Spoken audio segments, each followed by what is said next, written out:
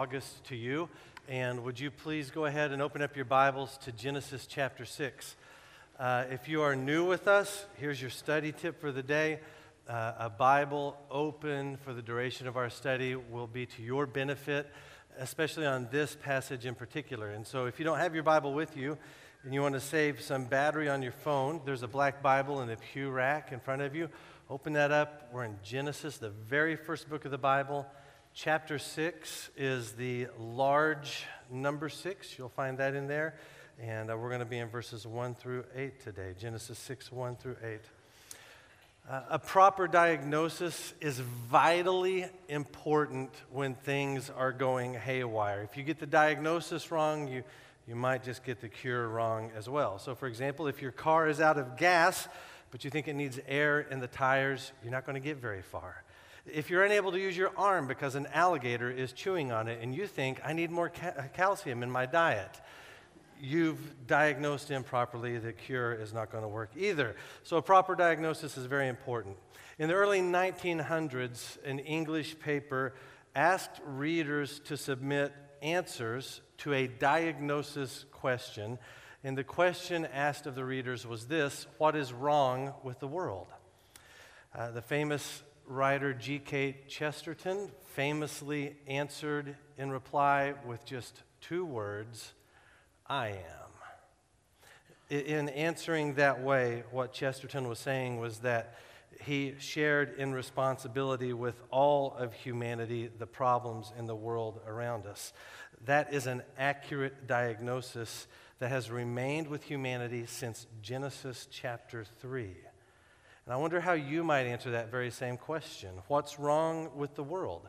It'd be commonplace to point fingers at our ideological enemies, our political enemies, our moral enemies, our national enemies. It would be understandable to point fingers at people who do evil against others, and there are truly evil people in this world. But what's less common is a true understanding of the total pervasive nature of our own sin and its impact on our world and our lives. If our diagnosis of things is, I'm okay, but the rest of the world is messed up, well, then we're living with a diagnosis that is other than what the Bible gives us. It's vitally important that we have clarity on the impact of our sin in our world. And beyond that, it's vital that we understand God's solution. If our sin is the diagnosis, God has the cure. In Genesis chapter 6, verses 1 through 8, there is a clear message. That clear message is this: sin corrupts everything, but God is setting it right. This passage should not create confusion, but it should create confidence in the compassion and forgiveness of our God. So my goal today is for you to confront your sin with God's incredible, powerful compassion and forgiveness. Follow along with me as I read Genesis chapter 6, starting in verse 1. When mankind began to multiply on the earth and daughters were born to them, the sons of God saw that the daughters of mankind were beautiful, and they took any they chose as wives for themselves. And the Lord said, my spirit will not remain with mankind forever because they are corrupt. Their days will be 120 years. The Nephilim were on the earth both in those days and afterward, when the sons of God came to the daughters of mankind who bore children to them. They were the powerful men of old, the famous men. When the Lord saw that human wickedness was widespread on the earth and that every inclination of the human mind was nothing but evil all the time, the Lord regretted that he had made man on the earth, and he was deeply grieved. Then the Lord said, I will wipe mankind whom I created off the face of the earth, together with the animals, creatures that crawl, and birds of the sky, for I regret that I made them. Noah, however, found favor with the Lord. It preaches itself. All right, let's wrap it up and go home. That was perfect. Great. What a terrific morning we've had together. This is a passage that comes with a lot of questions, perhaps some squiggly eyebrows. but there is a clear message in here. There's a diagnosis and a cure. That's what we want to focus our attention on this morning. What does this story give us in the way of diagnosis? First and foremost, the diagnosis is this, is that people are totally corrupted by their sin. When we look at humanity, when we look in the mirror, what is the diagnosis? People are totally corrupted by their sin. We see this illustrated in the story through the corruption of marriage, the utter corruption of culture, as well as God's pronouncements of regret in his plan to judge mankind. The diagnosis is very clear. Now, when you read this passage, there are two major questions that jump out to you as the reader. The first question is this: who are the sons of God and daughters of man? What do we do with that? The second question is, who are the Nephilim? How do we make sense of that? So, as much as you can, I want you to track with me for the next little bit, because there's not consensus on how to answer these questions. In fact, I want to give you this morning two options for how to answer the sons of God question and two options for how to answer the Nephilim question. And you can choose your own adventure, and we still will trust the authority of God's word. And whatever option you choose, we're going to still land at the same conclusion on the other side of it. All right? So, doing my best to give this just as clearly as possible. Follow along with me. What do we do first and foremost with sons of God, daughters of men? The first option is this.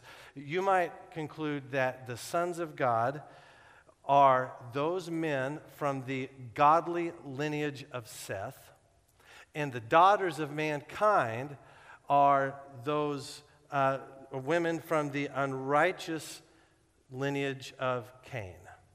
How would someone land at this conclusion? Context is king. And if you remember back in chapter 4, we read of the lineage of Cain. And you'll remember that Cain and all of his descendants, they have every worldly success, but they were utter spiritual failures. This is an unrighteous lineage in Genesis chapter 4. Genesis chapter 5, last week, we looked at the godly line of Seth, which is characterized by this phrase: they walked with God. So chapter 4, unrighteousness. Chapter 5, righteousness. Chapter 6, righteousness seems to marry unrighteousness. And there's a solid argument for that. There are popular writers and preachers who land right here, and they would support their argument in this very same way that I've given you this morning. So what we have described here could be the intermarriage of unrighteousness and righteousness. That's a problem that plagues God's people throughout the entirety of the Old Testament. If this is where you land, if you say, this is how I make sense of sons of God, daughters of men, then the question of the Nephilim is already answered for you as well. So your first option for who the Nephilim are is to just say, well, they are tall, violent humans. We run into the Nephilim later in Numbers chapter 13. Moses sends a group of spies into the promised land to scope it out. And they come back and give their report with eyes filled with terror. And they say the land devours everyone who goes in there. The Nephilim are there, and we were like grasshoppers in their eyes. They are giant, and they are terrifying. They are violent people. The story, Genesis 6, never directly says the Nephilim are the offspring of sons of God and daughters of mankind. Therefore, in this understanding, the Nephilim are simply giant, violent human beings. Option number 2, sons of God and daughters of men, goes this way. Option number 2 says the sons of God are angels who have rejected God, and the daughters of mankind are human women. And so what we have described here is this is a demonic intermarriage between rebellious angels and human women. How would we land at this conclusion? There are 3 reasons from Scripture that someone might choose this option as a way to understand Genesis 6. The first reason from Scripture is this. If you look at all the places where the exact phrase Son of God or Sons of God are used in the Old Testament, every time it's used, it's a reference to angelic beings. It is never a reference to humans. We have 2 of those references here in Genesis 6. There are 3 in the book of Job. There is 1 in the book of Daniel. Think about the book of Daniel, chapter 3 for a moment. This might be the most familiar of these passages. Nebuchadnezzar throws Shadrach, Meshach, and Abednego into the fiery furnace. He sees a 4th man in the fire. And do you remember what Nebuchadnezzar said? He said, I see a 4th man in the fire who looks like a son of God. It's the exact same phrase, Daniel chapter 3 and Genesis chapter 6. Everywhere that phrase is used in the Old Testament, everywhere it explicitly refers to angelic beings, never to humans. There's a second argument from Scripture that would support this conclusion, and it comes from 2 Peter chapter 2. 2 Peter chapter 2, Peter is writing to a church that is under attack by false teachers. And at this point in his letter, he's encouraging them that God has a track record of delivering his people from intensely evil situations.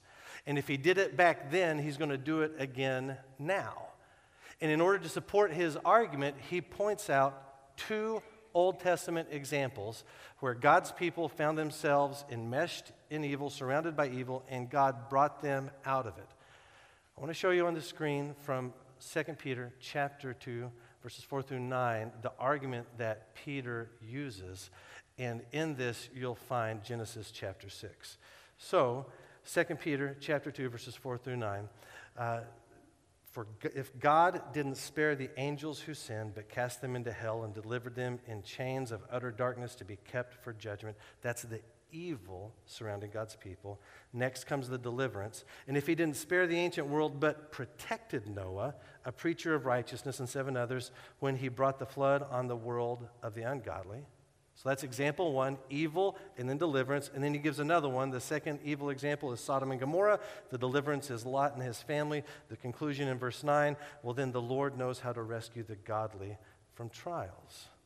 So that first example of evil and deliverance, verses 4 and 5. Verse 4 refers to angels who sinned and were cast into hell awaiting judgment. And then verse 5 describes God's deliverance of Noah from the world corrupted by evil. The big question is this: where is verse 4 in the Old Testament? Where does that take place, where angels rebel and then God judges them and holds them in chains for a future judgment as well? Where does that happen? You might say, well, that's where Satan falls from heaven and all the angels that follow him fall as well. That could be, that's a thing. However, in Peter's examples, the evil is directly tied to the deliverance that follows. Sodom and Gomorrah is followed by Lot's deliverance. Lot was delivered from the evil in Sodom and Gomorrah. What evil angelic rebellion was Noah delivered from? Genesis chapter 6. When the sons of God married daughters of men and they had offspring together. That's the second biblical support for this argument. There's a third support for this conclusion. It comes from Jude, verse 6. Chapter 1, verse 6. Here's where you would push back. You'd say, okay, Cody, all this sounds okay so far, but here's what you're forgetting. Matthew chapter 22, verse 30 says that in the resurrection, we'll be like angels who never marry, nor are they given into marriage. So, boom, there's this argument just shot down altogether. You're correct that Matthew 22 says this. Angels in heaven in the resurrection never marry, nor are they given in marriage. But Jude chapter 1, verse 6 gives us a different look at this as well. Jude 6 speaks of the angels who did not keep their own position, but abandoned their proper dwelling. God, he has kept in eternal chains in deep darkness for judgment on the great day, those angels. So what Jude says is that, yeah, you're right. There are angels that in heaven, they will never marry nor given in marriage, but there are angels who have given up their heavenly position. They have rebelled against God. And where would Jude find that in the Old Testament? He would find it here in Genesis chapter 6. When Peter read Genesis chapter 6 and when Jude read Genesis chapter 6, they understood this to be a description of angels leaving their heavenly position and authority and marrying human women and having offspring with them. Now, if you land on this option, you with me still so far? Are we okay? Do we need to take a break, get a Snickers, come back? I think we're okay. If you choose option 2 for making sense of the sons of God, the angels of men, or the daughters of men, then you have also 2 more options to choose from when it comes to making sense of the Nephilim. Who were the Nephilim? Well, the first option, and one that's super popular, is that the Nephilim are the subhuman offspring of these demons and humans. That is a narrative that has existed in the church for almost as long as we've had a bound Bible. And it doesn't necessarily come from Scripture, but from outside writings. But still, you will find many faithful Bible preachers and writers who will land right here and they'll say, no, the Nephilim are the demonic offspring. That's why they're so big and so violent. But you've got another option as well. You can take the very first option, and say, no, the Nephilim are simply tall, violent warriors. The passage never tells us that they are the offspring. It just says they were on the earth when all this happened. It's almost like they are a timestamp. The Nephilim were on the earth, and oh yeah, by the way, you've got angels abdicating their positions in heaven and entering these demonic intermarriages with human women. That's all that we're told about the Nephilim. All right, I've given you the options. And now you got to choose. You got to make a decision. All right? I'll give you a nice little summary screen here so you can see the options before you. I should have just done 3 options, but I don't know why 2A and 2B sounded good at the time. That's just what you get. But option 1, this could be unrighteous intermarriage, and the Nephilim are just tall, violent people. Option 2A, it's demonic intermarriage, and the Nephilim are demonic offspring. Option 2B, this is demonic intermarriage, and the Nephilim are tall, violent warriors. What you picking? Now, here's what you got to know. We are free to have disagreement on this and still be brothers and sisters in Christ, and we're going to get to the end together, and it's okay. All right? So it doesn't matter where you land here on these options, we're still going to be people who follow Jesus Christ. This is not a dividing. You don't have First Church of the Nephilim and Second Church of the Sons of God, okay? That's not how this works. Here's where I land. I'm an option 2B'er all the way. I used to be an option 1, just because there's something in me naturally. I sort of shy away from understandings of Scripture that seem just too fantastic, way too over-spiritualized, and I think that's more of a reaction to part of some of my religious upbringing. But the more time I've spent with Scripture on this subject, I'm convinced by Peter and I'm convinced by Jude that what we have described here is this horrific rebellion that takes place in heaven. I don't understand it. I can't make sense of it, but somehow these angels in heaven rebel against God. They leave their heavenly position, and through some mechanism, they either become human or they possess humans, and they take up with human women, and they create offspring, and the whole thing is demonic and horrible. The Nephilim are not half divine, half human hybrids. I reject that strongly because the passage doesn't tell us that. It just tells us they were there. They're tall, they're violent, they're present. That's it. Now, whether you are option 1 or 2A or 2B, what matters is what's the conclusion of things. When we look at this scene, what are we to understand about the nature of things? What diagnosis is given to this kind of world described in Genesis chapter 6? And God gives us the conclusion of things in verse 3. Simple little line, God said, they are corrupt. Whatever's described in verse 2 is a depiction of how utterly corrupt marriage has become. It looks nothing like what God intended. We start with Adam and Eve, 2 becoming 1, bone of my bone, flesh of my flesh. We then skip forward Genesis chapter 4 to Lamech and his 2 wives. Now we get to chapter 6, and we've got sons of God marrying daughters of men in this unholy union. It is utterly perverse. Whatever it is corrupted. And marriage in that day, just like now, was not just an isolated affair, it's a community affair. These things happen with the support and the celebration of families and communities. So not only is marriage corrupt, but the whole community is corrupted by sin. And what's more than that, let me ask you this. Who are the famous people in Genesis chapter 6 in those days? Who are the people that get the posters? Who are the influencers? Who are the people that get the songs and the stories that live on? Who are the people who are celebrated? It's the Nephilim. These people, this tribe of people who are taller than average, and they are horrifically violent. Murderers are the heroes of the culture. The entire culture is corrupt. And so God's diagnosis on the whole situation is laid out in verse 5. It says, the Lord saw that human wickedness was widespread on the earth, and every inclination of the human mind was nothing but evil all the time. Whether you're option 1 or 2, the conclusion is the same. The diagnosis is this place, these people are utterly corrupted by their sin. And as sin was in the days of Noah, so it is today. There is nothing in our lives, there is no place in our world that is not impacted by the spread and ruin of sin. Sin corrupts our thoughts, and our words, and our actions. Every relationship in your life is complicated by sin. Marriage is hard because two sinners are trying to become one flesh. Parenting is hard because sinful people raise sinful kids.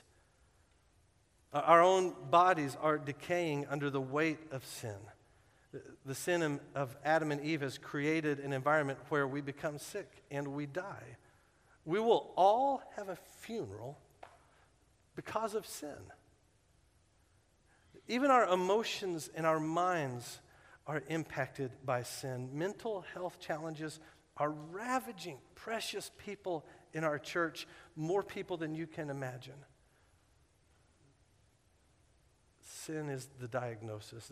Don't misunderstand me here. I want to be just perfectly clear.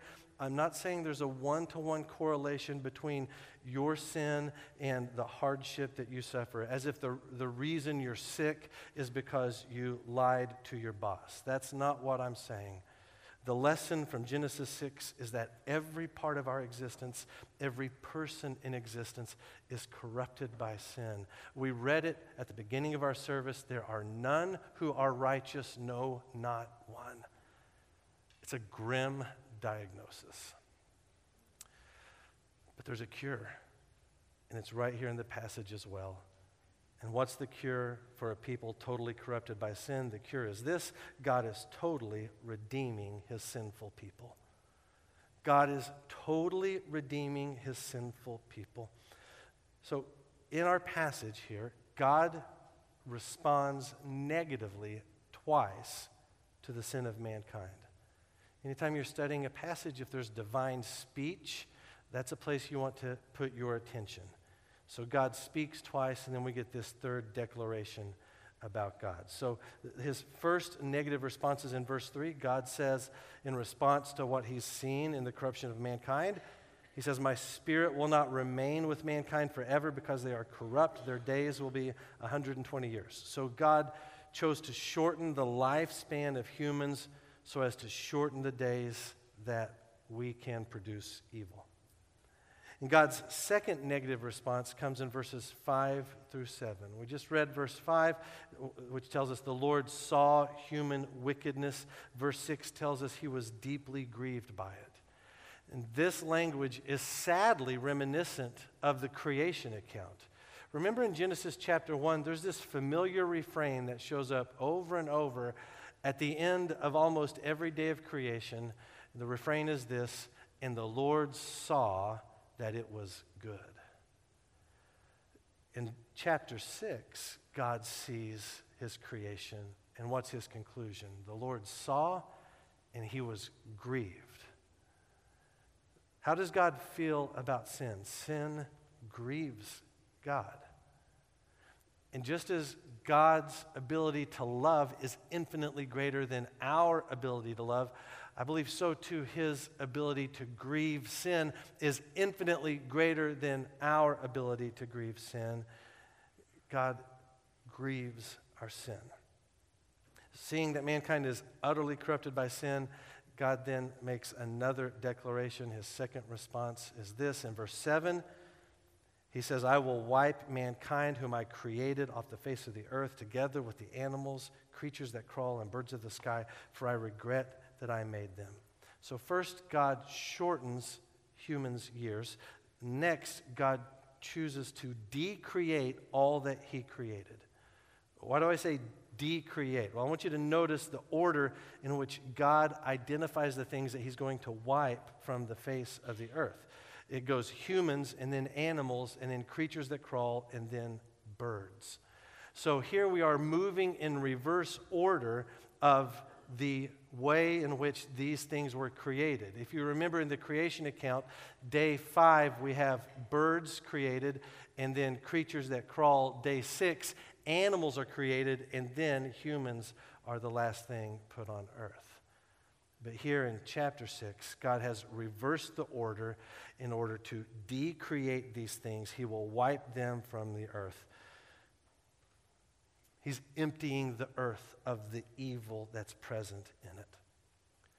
Knowing what you know of mankind's rejection of God, the horrors it produced, here's the question to you. Would God, who is the holy, uncreated creator, be within his right to wipe out mankind? Is it within God's right as the creator, as the God of all things, and the one who his creation has rebelled against, does he have the right to just end everything? Let this be the end of the story. The Bible is just Genesis 1 through 6, and that's it. Does he have the right to do that? Absolutely, he has the right to do it. It could be the end for humanity, and God would be justified in doing so. Even with our finite understandings of justice and holiness, surely we can see that God, the Creator, has the right to end his creation because of its rebellion against him. But, verse 8. Don't forget verse 8. Look at it with me. You got to see this with your own eyes. Noah, however, found favor with the Lord. There's our cure. That little line is all we need to know that sin will not prevail and that God is going to set things right. The fact that God found favor with Noah is not simply good news for Noah, it is good news for all of us here today, because it means that God is going to keep his promise to crush the serpent who has brought sin into the world in the first place and to deliver his people from sin and its curse once and for all. If I were to ask you, what gets all the press in this passage? Diagnosis or cure? Well, we'd say diagnosis. We've got 7 verses of sin, sin, sin, just heavy darkness. And we just got this one little verse, this mustard seed type verse in verse 8 that God found favor with Noah. But that little verse has all the power in this passage. It has the power to reverse all of the damage that sin has done and to rescue people who are under its curse. It's going to take sinful people and forgive them, dead people and give them eternal life. Verse 8 is where all the power is in this passage. It's shocking that in a period of time that people rebelled so completely against God that he showed mercy and began this new work through Noah. And God's ability to bring beauty out of these ashes continues today. The same hope of compassion and forgiveness belongs to you, sinner that you are. The clear story of Genesis 6, 1 through 8 is that God is so compassionate and so faithful and so powerful that he will rescue us from all our sin. And we know this, that our rescue comes through Jesus Christ, crucified and risen again. That verse 8 just speaks of a future comfort, a future hope. You and I see that in the past because we've seen the coming of Christ, God in the flesh, and we've seen his redeeming death, and we've seen his resurrection by which we know all that he said is true. We've seen this hope in flesh in Jesus Christ. So when you read 6:1 through 8, you have to understand that your sin is not too great for God. Your sin does not put you beyond his ability nor his desire to rescue and forgive. Genesis 6:8 tells us that God had favor on Noah. John 3:16 tells us God loves you. So God restores lives that have been broken by sin. So there's hope for you today by walking with Jesus. There's hope for your marriage, and there's hope for your family. There's help and freedom from addiction. And in the midst of mental health crises, there is a compassionate God who grieves the challenges you are facing, and he loves you, and he has provided for you therapists and doctors and medicine and counsel and a church family who will walk with you all the way through this. He's a God of hope and life and forgiveness and fresh starts. And for my money, Genesis 6:8 is one of the most incredible verses in the entire Old Testament because it explodes with hope and faith and love from God for us. That's the cure. This strange little passage gives us a diagnosis and it gives us a cure. The diagnosis, everyone is corrupted by sin. The cure, God is redeeming us from it all. You know, so many people in this world think this way. God loves me because I have sinned so little. But followers of Jesus think this way. God loves me although my sin is great. We don't want to get this diagnosis wrong. If we just think of ourselves in terms of amount of sin that we ourselves judge ourselves to have committed, as if I've committed a little sin compared to someone who's committed great sin, diagnosis is very wrong. It's like saying, I've only drank a little poison. Little poison, big poison, it's going to have disastrous effects. Our diagnosis is clear, but the cure is beautiful, and we find our hope and our forgiveness in Christ. So what do we do with this passage? I think we finish verse 8, and then we hit our knees in confession and repentance and rest once again in the compassion and forgiveness of our God. Those first 7 verses aren't just about other people. It's about us. And the compassion and forgiveness of verse 8 is compassion and forgiveness for us. And so I wonder if today's a day when you, Christian, you need to come to the Lord with all of your sin. The sin that you are so ashamed of you can't tell anyone. The sin that you don't want to admit. The sin that has tripped you up for a very long time. All of that. I wonder if today's the day that in light of what we've read and the cure we've seen, that you come to God once again in confession and repentance and rest in the cure that he has for you in Christ. I want to encourage you to do that today. I want you to be specific with your sin. I don't want you to pray a lazy confession, God forgive me for all my sin.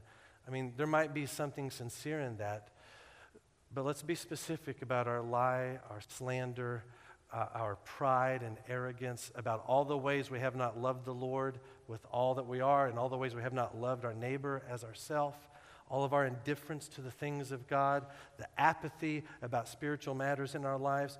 Let us come clearly with our confession and there find the cure once again, God's hope and rest and love. When you come to him in this way, you bring your sin to the cross once again. you're going to hear the voice of God from his word reply to you, forgiven, redeemed, saved, restored, strengthened, all things new. It's a day for a fresh start. Maybe you start before you leave this room this morning. Here in a little bit, we'll sing a song. People will begin to walk out and talk. You're not mandated to have to do that. You may want to just stay right here and pray for a while. Spend some time with the Word. Spend some time in quiet prayer. You've got the freedom to do that. Or maybe grab one of the pastors or grab a dear Christian friend and let someone join you in this prayer as you set your heart on the things of God again. What if you're not a follower of Jesus? How does this passage impact you? Well, I wonder, did you know the extent of your sin? Did you know how utterly pervasive it is and how it impacts every aspect of your life? And did you understand just how great and profound God's love for you is? The point of this passage is not to just make us feel guilty and make us feel horrible. If it stopped at verse 7, that might be the case. But verse 8 has this hope and this encouragement for us that God loves us and he's made a way for us. Here's the way he's made. Although we've sinned against him and our sin is great and our sin is deadly and it deserves judgment, here's what God the Father has done. He sent God the Son, Jesus Christ, who is fully God and fully human. And he died on the cross in your place for your sins. He's the one and only perfect sacrifice of God for your sin. And because he loves you, he took the punishment for your sin on himself at the cross. He really died there. 3 days later, he rose from the dead. And he loves you, and he promises that if you will turn your life to him, he'll forgive you and save you, give you eternal life. If you'll turn from your sin and your self-righteousness and make Jesus the Lord of your life, you'll meet with his compassion and forgiveness forever.